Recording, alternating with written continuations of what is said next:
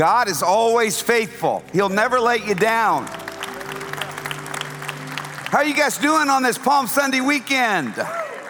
Yes, Palm Sunday, 7 days to Resurrection Sunday.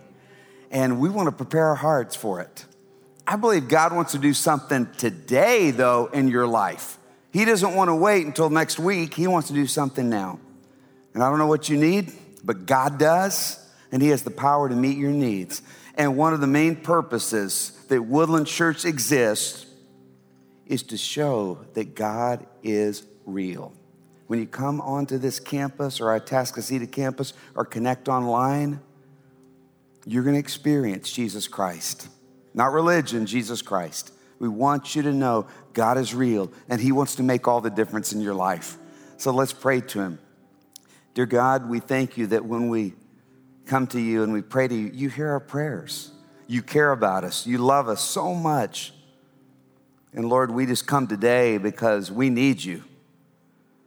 Lord, so many things that go on during the week just take the life out of us, but we need you to fill us with life today. You're alive, so bring us to life. And I thank you, Lord, that we can come before you and just bring our requests to you, and you care about them, and you have the power to meet our needs. So I pray today, over the next few moments, you would just change lives because your word does that, and that you would speak to us, Lord, right in our hearts and let us know that you are real and that you love us and that you want to do something amazing in us and through us. For it's in Jesus' name we pray. Amen. You can be seated.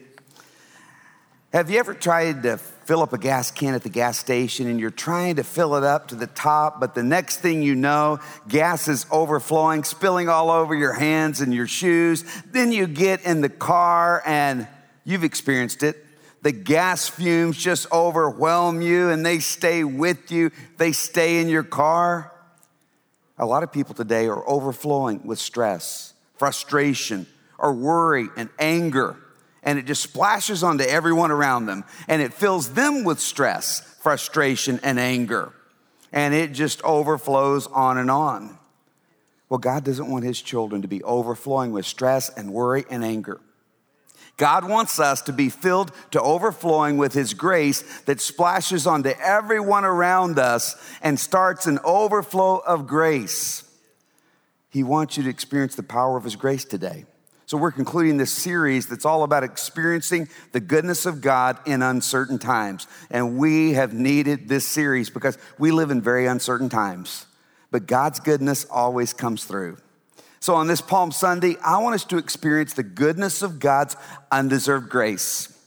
That undeserved grace that God gives and wants every one of us to experience. So we learn how to live in His grace in such a way that the goodness of God's grace overflows our lives and just splashes onto everyone around us.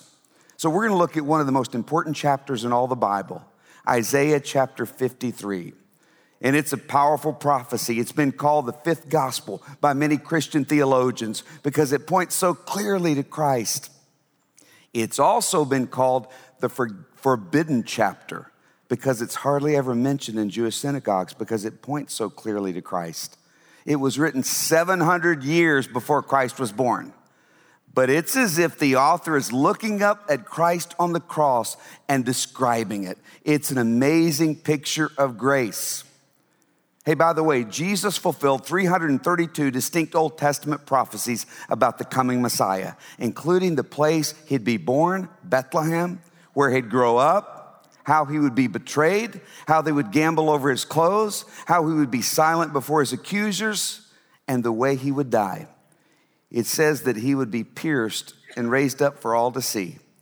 And crucifixion wasn't even invented at that time. The Romans invented crucifixion as a cruel form of torture and execution hundreds of years after this prophecy was written. The prophecies also tell us His bones would not be broken, not one of them. And yet they broke the bones of the thieves on either side of Him. so that they would die quicker. But when they came to Christ, he was already dead, so they didn't need to break his bones. It says in Isaiah 53, he'll be assigned a grave with the wicked, and he was assigned a grave with the wicked. His body was supposed to be thrown out after the crucifixion into a pit and burned with the bodies of criminals outside the city. The prophecy says he was assigned a grave with the wicked, but instead was buried in a rich man's tomb. And we know that Joseph of Arimathea, a rich man, stepped up and had Jesus buried in his garden tomb. The mathematical probability that all 332 of the Old Testament prophecies about the coming Messiah that would be fulfilled, one man fulfilling those prophecies, it's astronomical. In fact, mathematicians have actually done the math on this. And the probability of one man in one life fulfilling all 332 distinct Old Testament prophecies about the coming Messiahs, get this number, is 1 in 840 with 97 zeros behind it. This number right up, I have no idea how to say that number. You see, that's the probability. It's 1 in 840 with 97 zeros behind it, the probability that one man in one life could fulfill all 332 distinct Old Testament prophecies about the Messiah. But Jesus did because he's the Messiah. So I want us to look at Isaiah 53, beginning with verse 4. Would you stand in honor of God's word as we read this forbidden chapter?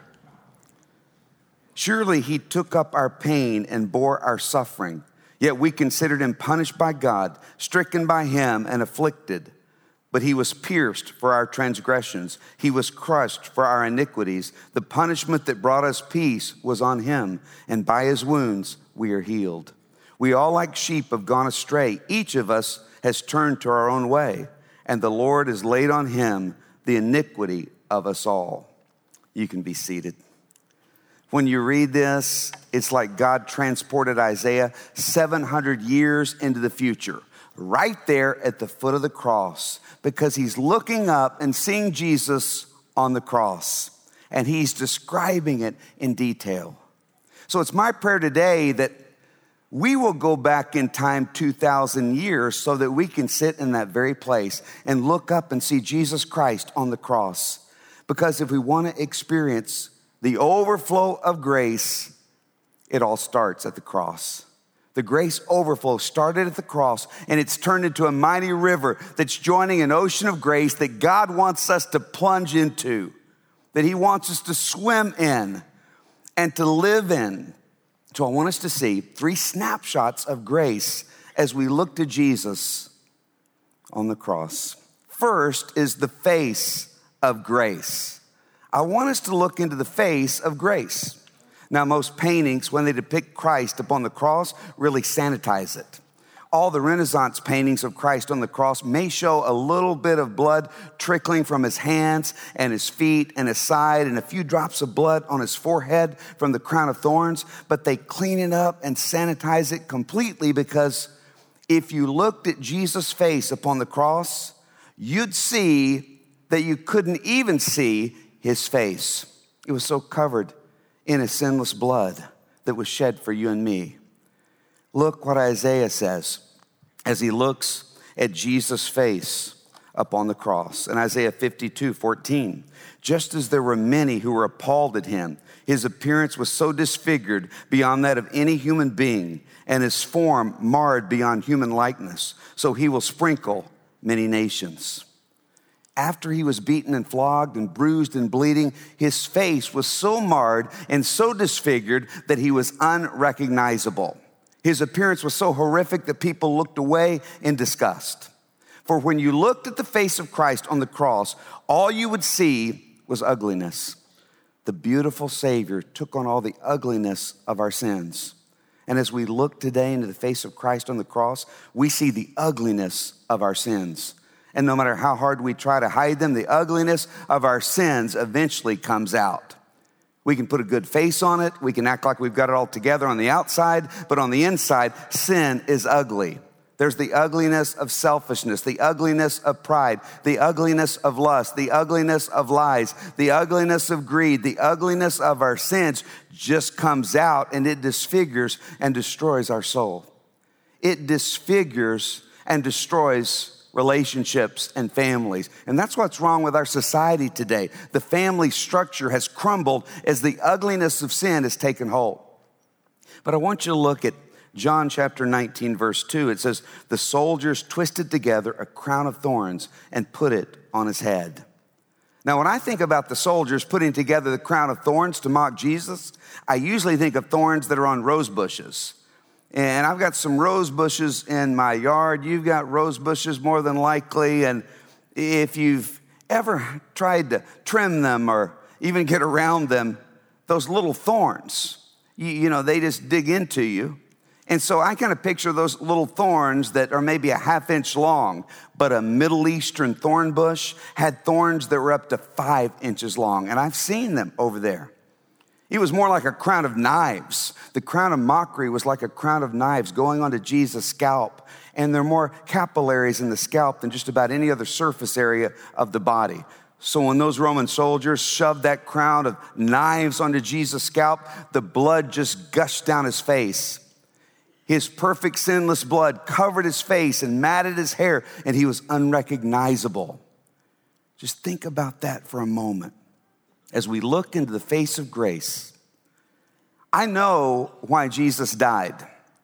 I don't understand it completely. I don't understand everything about it because it's such a supernatural thing, but I know why Jesus died.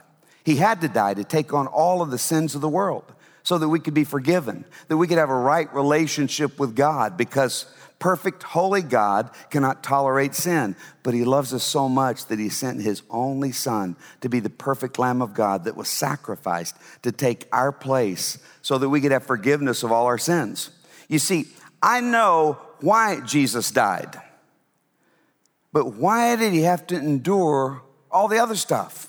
Why did he have to endure all the pain? Why couldn't it have been a quick and clean execution without all the suffering? Why did he have to have the crown of thorns shoved onto his scalp? Why did he have to suffer so much with flogging and beating? Well, after Adam and Eve sinned, God said, no longer will you be able to cultivate the ground without thorns. There'll be thorns in the ground now. And every time one of those thorns sticks into your hand, it will remind you of the consequences of your sin. You see, the thorn represented the consequences of their sin. And all throughout Scripture, God tells us that the consequences of our sin will stick into us like a thorn in our side.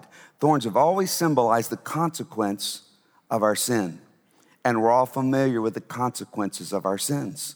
We're all familiar with the thorn of our sins, the thorn of shame, the thorn of guilt, the thorn of anxiety and fear, the thorn of loneliness, the thorn of separation from God. All those are the consequences of our sin. Jesus Christ took all the other pain, the humiliation, the suffering, the crown of thorns upon his head so that we would know that not only did he die to forgive us of our sins, he also died to take away the consequences of our sins. He also died to take away the thorn. When Jesus Christ died on the cross, he took upon his body all the sins of everyone who've ever lived. The Bible says he who knew no sin became sin for us. He took it all upon himself, all the worst sins of the world, all your sins and my sins. But not only did he take all our sins, he also took upon his body the consequences of all our sins. So for the first time ever, the Son of God upon the cross felt total shame, felt total humiliation. He felt the thorn of guilt and shame for all those sins. He felt this almost unbearable fear and anxiety. He felt total loneliness and separation. He felt complete separation from his Father. He took upon himself all the consequences of our sins. And the good news is this. When we look at the ugliness of the face of Jesus Christ upon the cross, it becomes beautiful to us because the ugliness that he took upon himself was the ugliness of our sins, the thorn, the consequences of our sin. So we don't have to live in shame anymore. We don't have to live in guilt anymore. So many times, though, we put the crown of thorns on our own head. And Jesus says, don't do that. I've already done that for you. We go back to living in a cycle of guilt and shame keeps us from being close to God. Shame makes us want to hide from God and to hide from others. Shame and guilt just burdens us down. But guilt is no longer necessary because of what Christ did on the cross. All you have to do is walk into the light and say, God, I've sinned. And he forgives you and he chooses to forget. He loves you completely. And if you're a Christ follower, Satan will say to you, you can't come back to God and receive forgiveness for this sin again. You're messing up so much, and you can't tell anyone else about your struggle. It's too ugly. You need to keep it hidden. Keep it hidden from God. Keep it hidden from others. But that keeps you stuck in the sin. It keeps you from getting victory because you're stepping out of the light into the darkness of shame. Now, don't get me wrong. Guilt is real. Before you come to Christ, hey, guilt is real. A lot of people deny it. They say it's something made up by religious people to try to control others. But guilt is real. I mean, you can deny it. You can act like it doesn't exist. But if you don't deal with it, it will come out in all kinds of crazy ways in your life and in your relationships because guilt is real. When you receive Christ, all the guilt is taken away. If you're a Christ follower and you're putting guilt upon yourself, shame upon yourself, that's not coming from Jesus. It's coming from Satan because he wants to keep you stuck in guilt and shame. It's like you're putting the crown of thorns on your own head when Jesus has already worn the crown of thorns for you. Now, as Christ followers, the Holy Spirit will convict us when we sin. But that conviction draws us back to him. Where we walk into the light and say, God, you're right, I've sinned and I need your forgiveness. Thank you that you'll never leave me. Then we're right back in relationship with God. That conviction of the Holy Spirit draws us closer to God, draws us into light, draws us to tell a friend what we're going through so they can pray with us and help us overcome it. So we walk in the light as he is in the light. Guilt pushes us further away from God. Shame pushes us further away from God. And when you feel that shame, you step into the light of God. Don't run from the shame. Step into the light of God's forgiveness because guilt and shame are unnecessary because of the face of grace. We live in grace, guilt-free, but not grief-free. We still, as Christ followers, have grief over our sins and the pain that they cause. We still hurt over the loss and the pain our sins cause in our relationships and in our lives. You see, I think the reason why Scripture tells us that when we get to heaven, he will wipe every tear from our eyes. And then we'll experience all joy. But I think those tears are going to be tears of grief over our sins on this earth, that we didn't give every moment to God, that we didn't do the things that were most important, that he called us to do. And there'll be grief over our sins. And there's grief over our sins when you turn to God and walk in the light. There's grief over the devastation. And we still need to make amends, not to gain forgiveness, but because of love and because we want to overflow with grace. Well, let's not only look at the face of grace, let's look at the feet of grace today. You know, as you look up today and see the feet of Jesus Christ on the cross, you see that huge spike going through his feet and into the wood, and his blood is pouring out from the same feet that walked mile after dusty mile to heal hurting people, the same feet that walked on the water, the same feet that were washed with sweet perfume mixed with tears of regret, the same feet that walk after us in love. Those same feet willingly laid down on the cross and took the spike. I want us to look again at Isaiah 53, beginning with verse 5. But he was pierced for our rebellion, crushed for our sins. The reason he had to take the spike in his feet is because our feet walked away from God in rebellion, and it crushed his heart. In Isaiah 53:6, it says, all of us like sheep have strayed away. We have left God's path to follow our own. Yet the Lord laid on him the sins of us all. You see, all of us have rebellious feet that have walked away from God. And when we walk away from God and go our own way instead of God's way, what we're really rebelling against is God's control of our lives. You see, we're saying, I know more than you do, God. I know better than you do about my life. I'm going to do what I want. I'm going to choose my path. We're saying, I want to be my own God. And the scripture says that whenever we try to go our own path instead of God's path, we become enemies of God. It's not just that we're going down our own path and not choosing God's path. It's that we become enemies of God. We're at war with God. We're at war for control. God made you to need him to be in control of your life. You were created needing a general manager of your life. The God of the universe is that general manager of your life. So when you try to play God, you're at war with God. You're at war for control. And that's why sometimes pastors will say, have you made peace with God? Have you made peace with God? Because until you surrender control to him, you're at war with God. And we've all been at war with God. We've all walked away from his path to go our own way, thinking that we know what's best. We've all rebelled against him. And the reason he took the spike in his feet is because our rebellious feet walked away from him.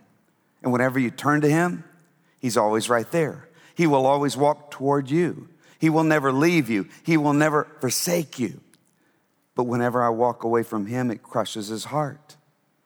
Max Lucado, in his classic book, He Took the Nails, tells the story of Madeline.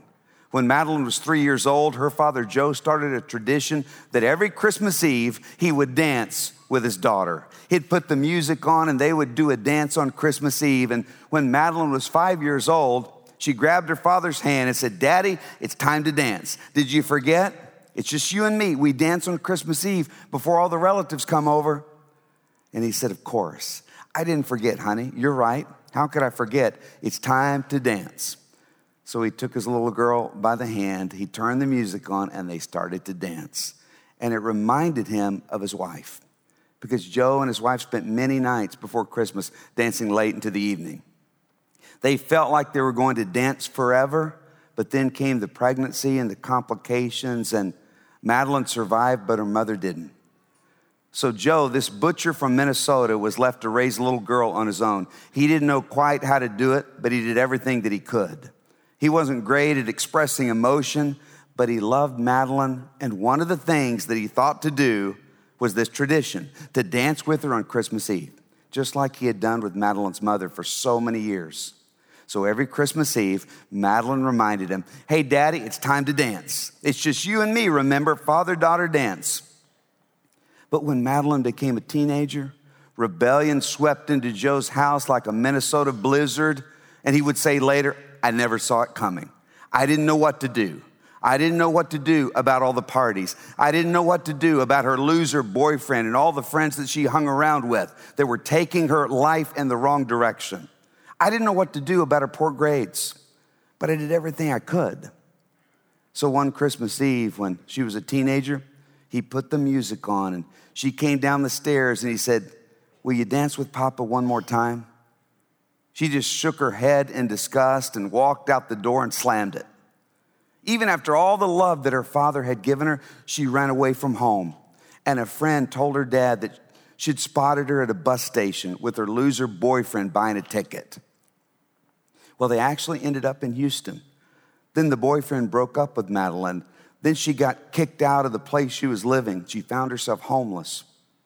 She ended up dancing in a club, being objectified and used each and every night.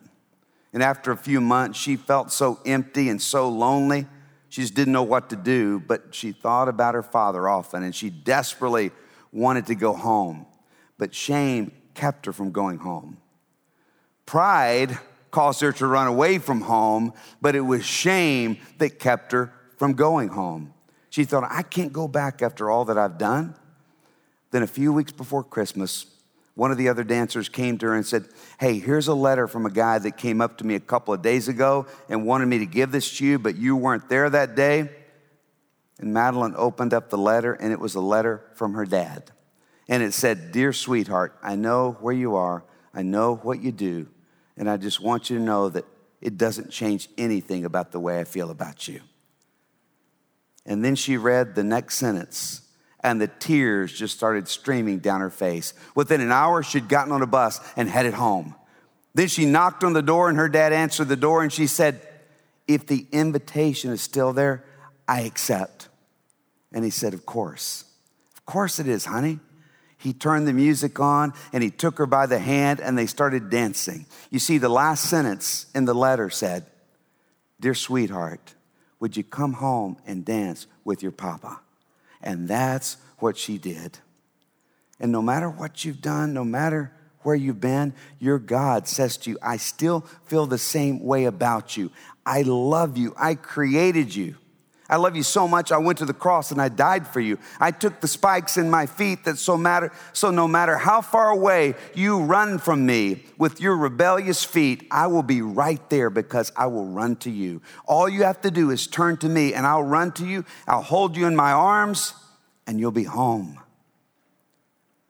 Come home and dance with your Heavenly Father. The same feet that were nailed to the cross are the feet of grace that run to you when you stop running. And he will pick you up and he will hold you in his hands of grace. I want us to look at the hands of grace. You see, the same hands that broke the bread and produced the miracle that fed 5,000 on the hillside were the same hands that reached out and touched the man with leprosy that no one else would even come close to, and he healed the leper. The same hands that washed the disciples' feet were the same hands that stretched out and created the universe and put the stars in space. And they were the same hands that stretched out again and willingly took the nails because he loves us so much. I want us to look again at Isaiah chapter 53. Look at verse 5. "But he was pierced for our transgressions. He was crushed for our iniquities. The punishment that brought us peace was on him, and by his wounds we are healed." All that Christ went through on the cross was so we could experience his healing grace. Do you need healing today? Because of his wounds on the cross, he can heal the deepest wounds in your life.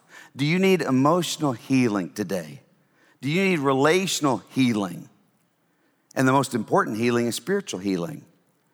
Physical healing, God still heals people physically today. We've seen so many miracles of physical healing. And sometimes he chooses not to heal in the way we want him to.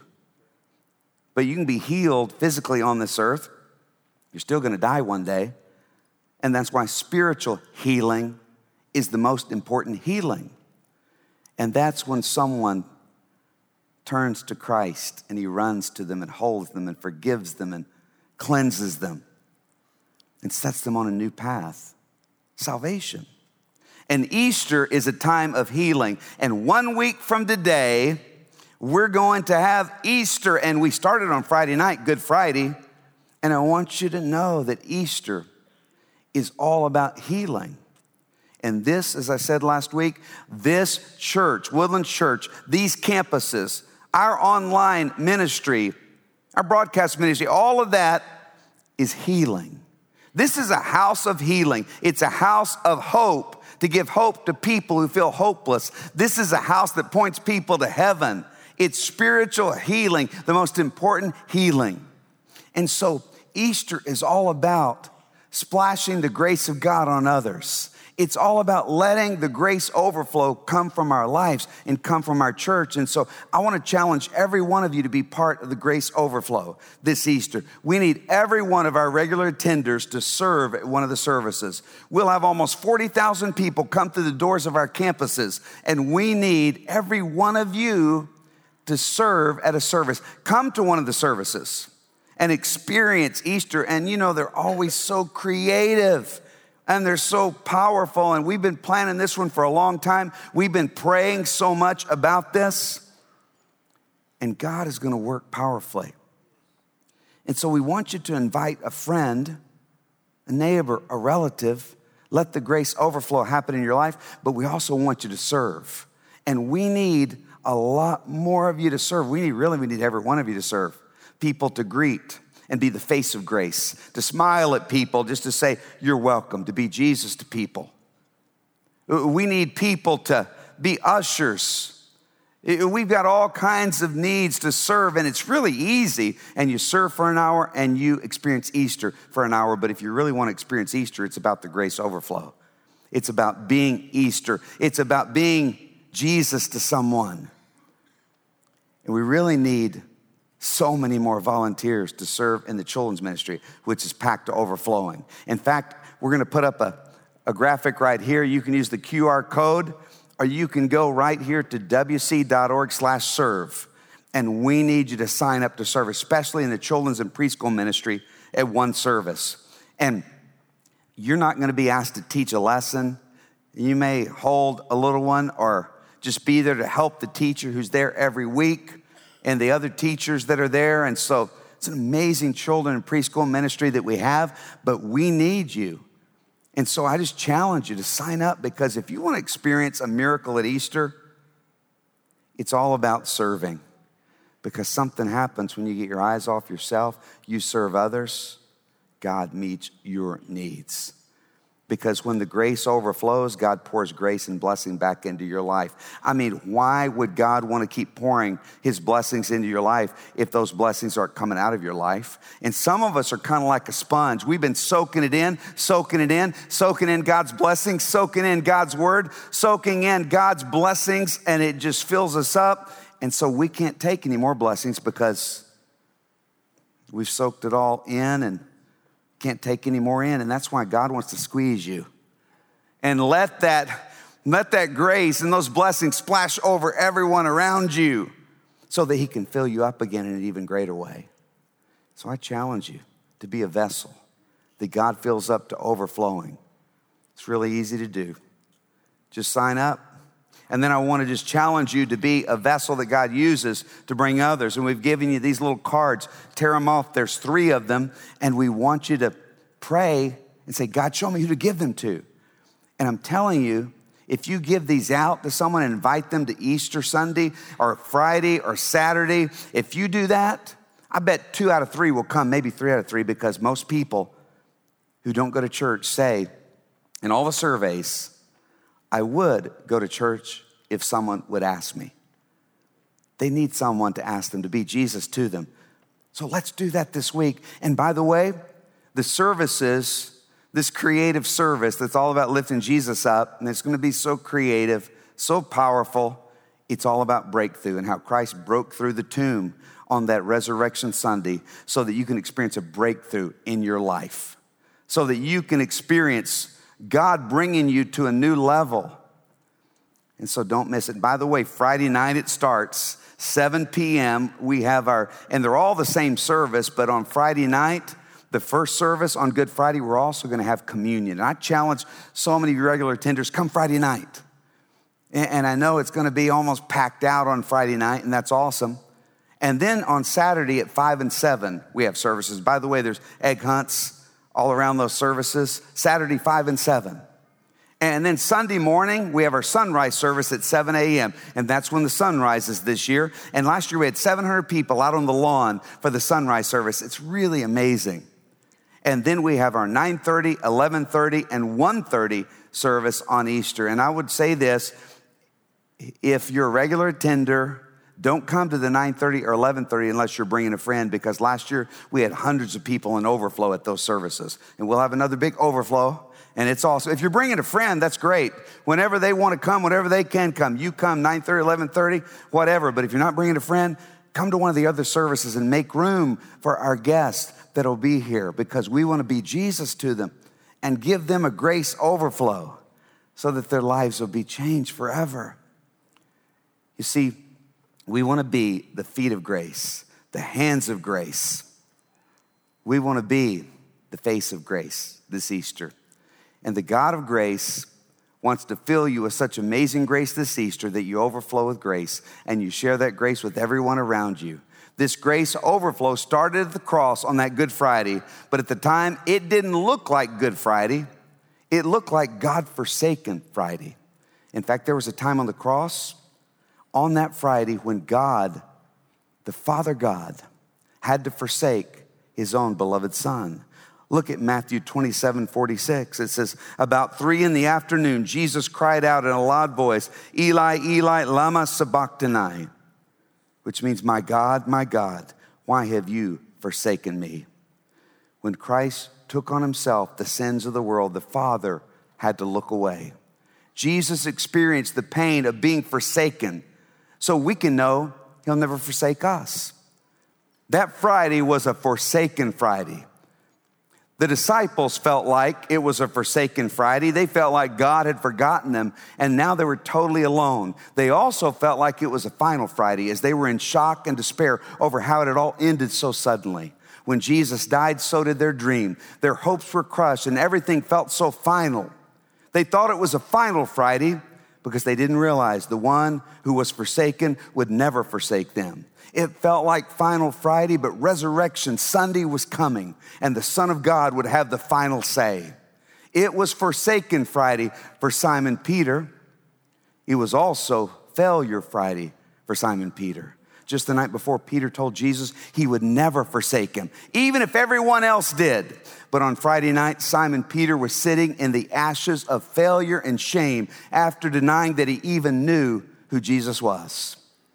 He was certain there was no coming back from this monumental failure. He thought it was failure Friday because he didn't realize the one he had forsaken would never forsake him. He thought it was failure Friday, but he didn't realize it was forgiveness Friday. And Resurrection Sunday was coming. Simon Peter thought it was final Friday, but he didn't know the greatest comeback story of all time was being written, and the God of the second chance would come back from the dead to give him a second chance. It was forsaken Friday, but for Satan and his demons, it was festival Friday. They were celebrating as they reveled in evil's apparent triumph, but their celebration was short-lived. Satan's festival Friday turned into silent Saturday as God shut him up on Resurrection Sunday. Jesus rose from the dead and all hell went silent. It was like a basketball team going into an opponent's arena that is packed out. And then the away team makes a shot that puts the game away. And they just silence the crowd. All the yelling, all the screaming, boom, nothing. A hush comes over the place. Our Savior rose again. He shut down Satan's celebration. Jesus silenced the grave. He silenced death's toll, and he took hold of the keys of death and hell, and he set the captives free, and he shouted, let the celebration begin. Forsaken Friday has given away to Resurrection Sunday. Death has been swallowed up in victory. And maybe today you feel like it's forsaken Friday in your life. You feel like that God's forgotten all about you. You pray, but it seems like the heavens are silent. It seems like your prayers don't get above the ceiling. And you're doubting if God is even there. And you feel all alone in your pain. It may feel like forsaken Friday, but the one who was forsaken on that Good Friday will never forsake you. It just feels like forsaken Friday. But you hold on because Resurrection Sunday is coming. Maybe it feels like final Friday in your life. It seems like there's no hope. You feel like you'll always be stuck in the same place, that you'll never get through what you're going through. You'll always be stuck in this pain. But God says to you today, it may feel like final Friday, but Resurrection Sunday is coming. And I'll have the final say in your life. And God says, hold on, it may be Friday, but Sunday is coming. It may be Crucifixion Friday, but Resurrection Sunday is coming. And maybe today you find yourself in Failure Friday. You made such a mess, it feels like there's no coming back from it. But God says to you today, it is not Failure Friday, it's Forgiveness Friday. You've forsaken me, but I will forgive you. It may feel like Failure Friday, but Comeback Sunday is coming. And I came back from the dead so I could write your comeback story. And maybe you're in a fearful Friday that's filled with anxiety and fear. Or it's a really dark Friday, a darkness of depression that feels like it will never lift. I just want you to know it's not Forever Friday. The anxiety, the depression, the fear may feel like Forever Friday. It may feel like Forsaken Friday, but Resurrection Sunday is coming, and God's turning that crucifixion into a resurrection. He's turning that bad Friday into Good Friday. He's turning death into life. He's making all things new, and the one who was despised and rejected and forsaken will never forsake you. Let's stand, Woodland Church, and let's thank him, because he is the King of the cross, King over death, the King of the universe. It may feel like Forsaken Friday, but I'm telling you, Resurrection Sunday is on the way. Let's get ready. Let's get ready for God's miracles. He wants to bring us to life and experience all that he has for us. And so let's just thank him. And let's think about the cross and all that he went through on the cross so that we could experience his grace. Dear God, I will never understand your grace. I experience it. Lord, I'm amazed by it, but yet so hard to comprehend because it's so undeserved. And there's something in me that wants to earn it, wants to deserve it, but Lord, I know I can't. So I just thank you for your grace.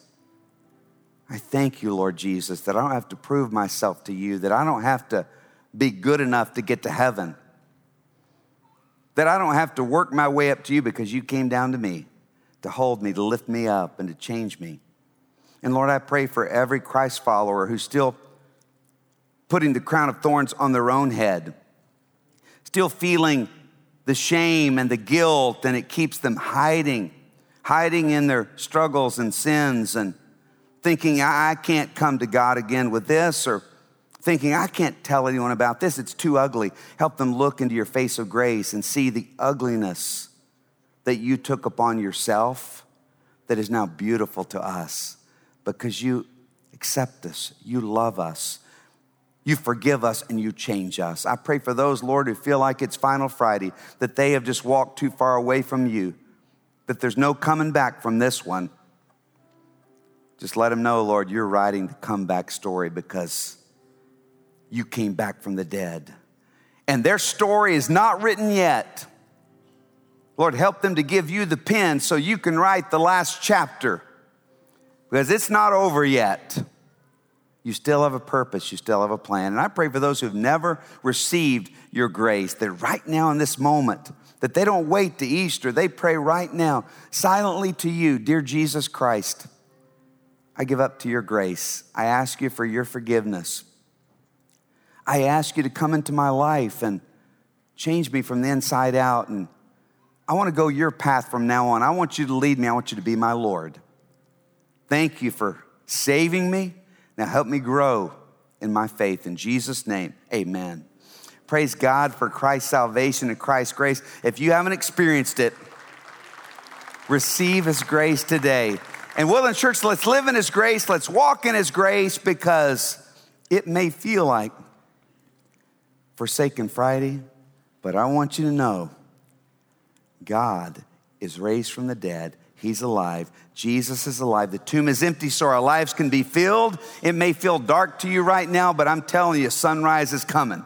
It felt dark to the disciples, but the sun was coming up and Resurrection Sunday was coming. They didn't know it. They were shocked by it, but they experienced it. So let's get ready to experience it because maybe you feel like it's a dark time in your life, but I want you to open your eyes, look to the cross, and let the light in.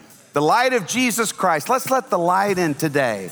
Let's open our eyes and open our hearts because love is on the way.